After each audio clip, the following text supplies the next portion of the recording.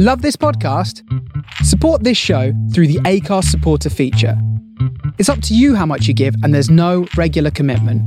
Just hit the link in the show description to support now.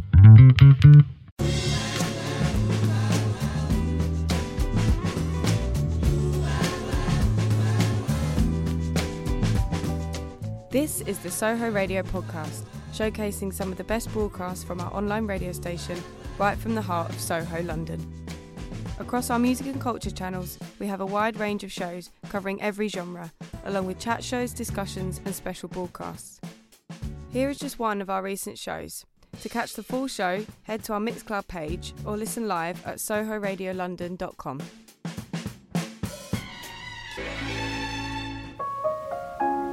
Oh, hey. Well, it is April.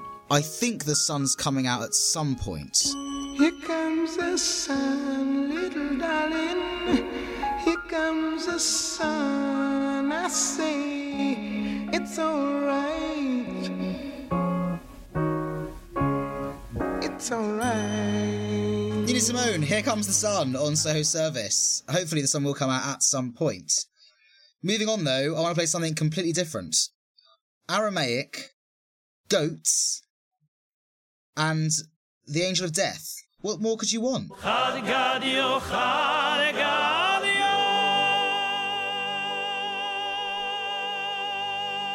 Shulam and Chad Gadya on Soho Service.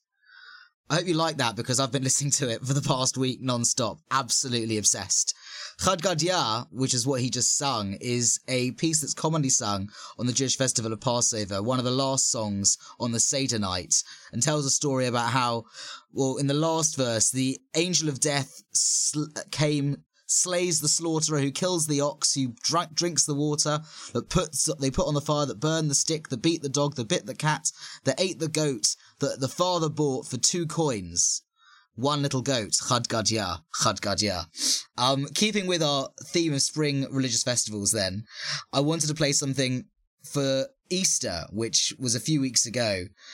From St. Matthew Passion, this is a Bar Meidich reimagined by Eugene Cicero on Soho Service. A jazzy reimagining.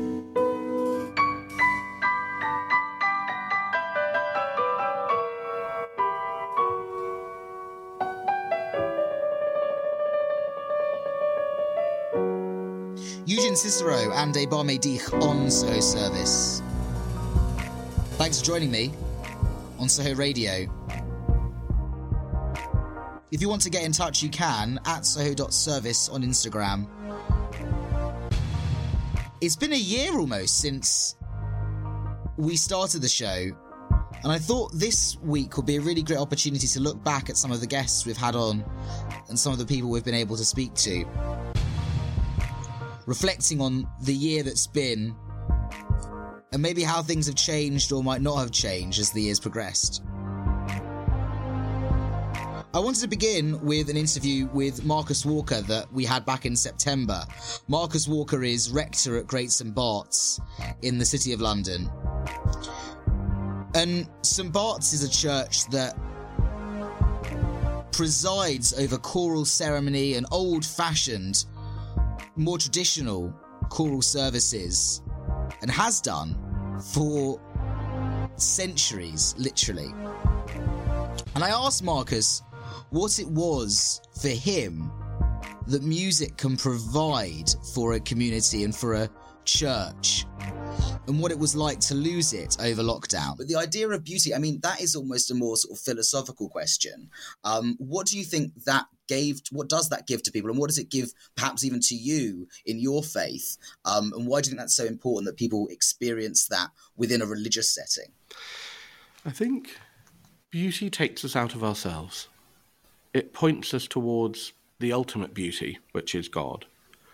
It reminds us that there is something more to life than the mundane, all the little things that we just have to get through the day. It's wonderful. I think beauty never fails to point us to the heavens. And for me, and I think actually with music, it does another thing too.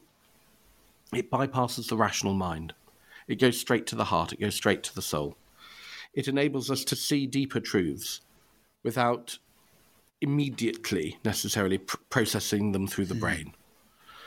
So that's why I think the beauty of music in particular is so important. Let's take your first piece to play now.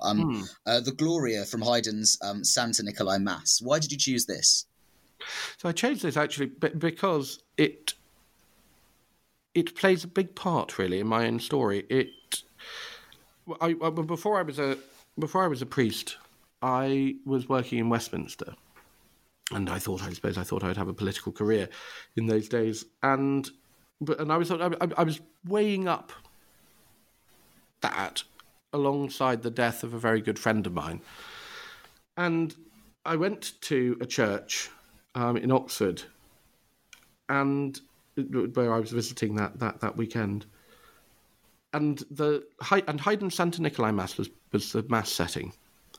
And during the Gloria, for some reason, all the different pieces of my life sort of came together like a jigsaw, and I felt absolutely clearly that I should be a priest, which came as quite a surprise to me.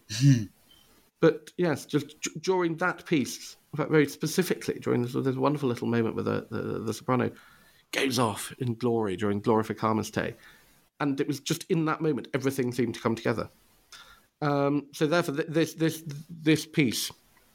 And this section of this piece really speaks to me, and will for the rest of my life, I imagine.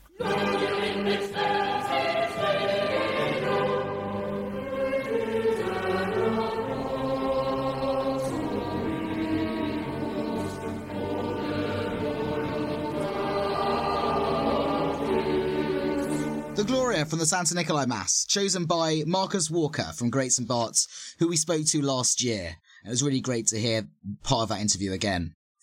Across the road to St. Bart's Hospital, and we also spoke to Sheikh Yunus Dudwala, who's the chaplain there. And we had a really interesting conversation about a whole range of issues and everything that he's come up against working on the front line as a chaplain in the NHS Hospital Trust, also at London's Nightingale Hospital, which was set up in the midst of the pandemic. There are two parts of the interview that I thought might be interesting to go back to. Firstly, we spoke about what it was like for him to do Ramadan last year during the pandemic. And I thought as Ramadan has now come round again, it's just begun last week, it would be a good opportunity to have a reflect on some of the things that he spoke about. He also spoke about how we can relate those issues of Black Lives Matter and George Floyd that we spoke about in the summer to the pandemic. As both of those subjects are in the news again, I thought it would be a great opportunity to relive part of that interview. Speaking more then as your role, just as an imam, and also as a religious leader and as a Muslim yourself, how has it been? I mean, the past few months as well, for a lot of religious festivals have had to change, and that's something I've been asking a lot of my guests previously. How was that for you, having to, how has your faith had to change and adapt over the past few months? How has that been for you? Yeah, I mean, I think that's been tough. I think it's been tough for all faith communities. During the first lockdown, when all the places of worship were closed, I think that was very, very difficult. The deaths have been difficult to sort out. The funerals has been difficult, all the rituals that go with it. And then we had Ramadan during lockdown. And, that was difficult for many Muslims in this country. I usually do lots of talks during Ramadan, just before we break the fast. There's always lectures in every single mosque, and I deliver one of the lectures every single evening. And I thought, what's going to happen this year? Because I was booked in to go to this mosque for 5 days and another mosque for 5 days, and all the mosques were closed. But fortunately, we adapted in a way where I could broadcast my lectures every day from home, from my bed, sitting on the bed, and delivering a lecture every day to the different communities that were listening in. So we had to adapt, obviously, and it's affected the mosques, especially in terms of their income as well, because they're charities, they rely on people coming in, and they're not coming in. And it affects our spirituality, because our connection with our places of worship, whether you're Christian, Muslim, Hindu, Sikh, is intrinsic part of our particular faith.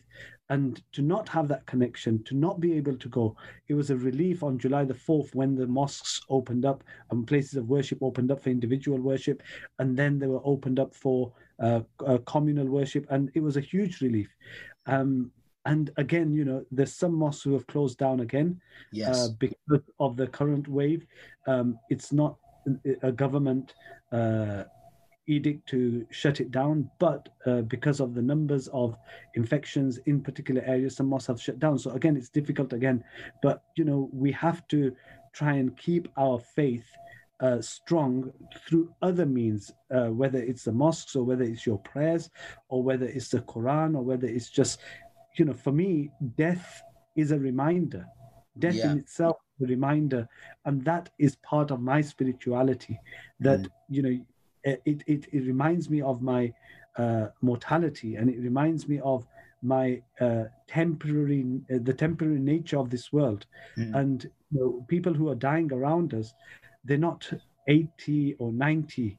Some who are dying are 50. Last night, a person died. He was 50 years old. Another person died. He was 60.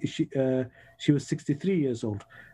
So you know, it's death doesn't discriminate in terms of age. No. When that comes, it comes, and I think that for me is part of my spirituality. Yeah, and I don't, without quoting you back to you, I did listen to your New Year message as well, that you gave quite recently, and you spoke about the idea of being grateful for just having breath every day, and that's something that you've sort of realised and reflected on more recently. I was really interested by that. I think, you see, when I reflect on 2020, there were two big news stories that dominated 2020. One was the COVID-19 virus, and one was George Floyd. And both are intrinsically connected in a very strange way, that George Floyd, he had his breath and his breathing stopped by somebody's knee for 8 minutes and 46 seconds. So he said, I can't breathe. And those were his last words. And similarly, the people who are dying from COVID-19 are also saying, I can't breathe. But we can't hear them saying this because their breath is so short and they're not able to say it. And for me, it was a reflection of how grateful each and every one of us should be in terms of we are breathing approximately 20,000 breaths a day without even knowing it. Our lungs are functioning without us knowing it, whether we're sleeping, whether we're awake, whether we're walking or whether we're sitting. Our lungs are functioning and working in such a way that we're taking 20,000 breaths a day. And for us as Muslims or people who believe in a God, that is something to be grateful for, especially when people are struggling. There are approximately 200 patients currently in intensive care unit at Barts Health NHS Trust. Wow. Those who are in intensive care unit, they are struggling to breathe. They are being given oxygen, and we are breathing without any support. And that is something to be grateful for. Really powerful words there from Sheikh Yunus Dudwala. We loved having him on the show. This is Ahmed Bukatir on Soho Service. يا رب العباد وانتشت روحي وصار الدمع يجري يا إلهي خذ Ya Adiman by Ahmed Bukatir on Soho Service. It was so great to have Sheikh Yunus Dudwala, and we thank him for coming on the show. Last month, we were able to speak to Rachel Owusu-Agye from the Soul Sanctuary Gospel Choir, a great group that does a lot of work in the community, working to promote gospel music at a variety of churches in London. At one point, we spoke about the church's work they have done to promote and to discuss issues around race in a variety of different ways, including their work on social media. One song we spoke about specifically was Rise and Change the World, where the choir worked with a poet called Solomon Obi I didn't have a chance to play the song last month, so I thought it would be a great opportunity now to play the song. It's really powerful. And what you have to imagine when you're listening to it, if you can have a look on YouTube after the show as well, I recommend you do, is Solomon OB is standing there with a massive scroll that he's reading off, and reading this really evocative and important poem. So if you can close your eyes and imagine that whilst you're listening to this.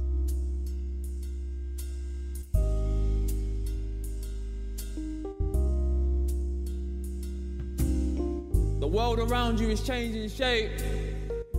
The world around you is changing shape. You have a say in the shape that it takes. You have a say in the shape that it takes. Do not confuse evolution with progress. We are advancing our way towards our own destruction. The shape of the system is clogging the gears, working in reversal to the natural order. We are advancing our way towards our own destruction. And so we must find our ways to make our ways back. Solomon OB with the Soul Sanctuary Gospel Choir on Soho Service, on Soho Radio. Someone else who I spoke to last year that I really enjoyed meeting and speaking with was Georgia Green, a director who directed The Mikveh Project, a play that was on in London until just before the pandemic hit, and then helped direct a performance of the play on the radio, which was commissioned for Radio 4 and went out, and that's how I heard it for the first time.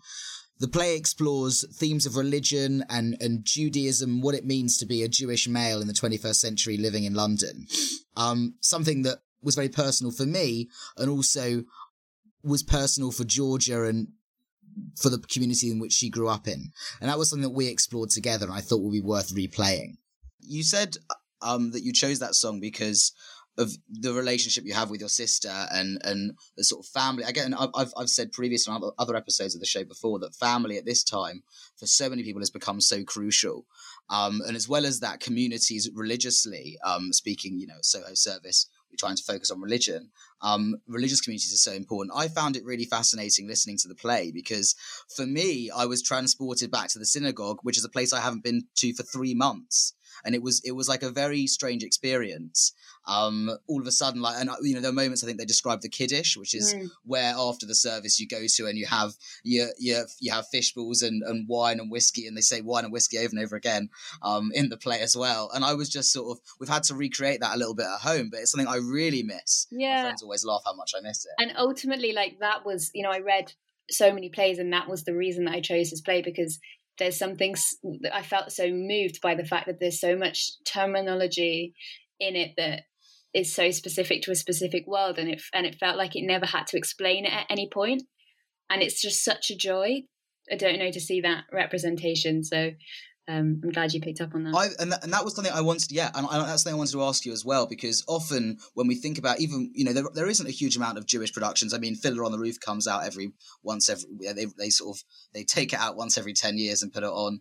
There's a lot of things that come over from America as well that sort of have Jewish influences, and Israel as well. But sort of Northwest London Jews don't get such an interesting that aren't highlighted so much in when it comes to the arts and that sort of community. I mean, I've written here, I remember that they focus on sort of going up the A41 at points like that, and this, and there's so many sort of there, and they talk about the bar mitzvah money the entire time and Vauxhall courses and all, it's our world. And I guess, how that must have been so exciting, as you said, to sort of explore something that was so close to you. And again, just as you said, I found it really nice that it was refreshing that you didn't have to, have some sort of dictionary at the sides of explaining what all of these phrases meant. Exactly. It's just so, the world feels so right and there. And I think you spend your life trying to translate how you grew up to people you then meet as an adult. And it's just really nice to sort of go back to before that. And also because it attracts such a community to the play and a conversation around the play. And it was really important. And that was also why we worked really, really hard with casting director Sophie Parrott to find Jewish actors and see as many Jewish actors at audition as possible, because it felt like we wanted people that knew the feeling of that world. And also because and understood maybe the sort of dual situation sometimes maybe just for me, of being Jewish, which is that you kind of are a minority and then sometimes you're not. So it felt really important to get that experience in the room. That was Georgia Green, director of the Mikvah Project, which was on Radio 4 last year. Sticking with the Jewish theme, I thought it would be good to play this, Weeks/Shavuot by the Israeli composer Zohar Fresco. It explores themes about the upcoming Jewish festival of Shavuot, which is taking place in a few weeks.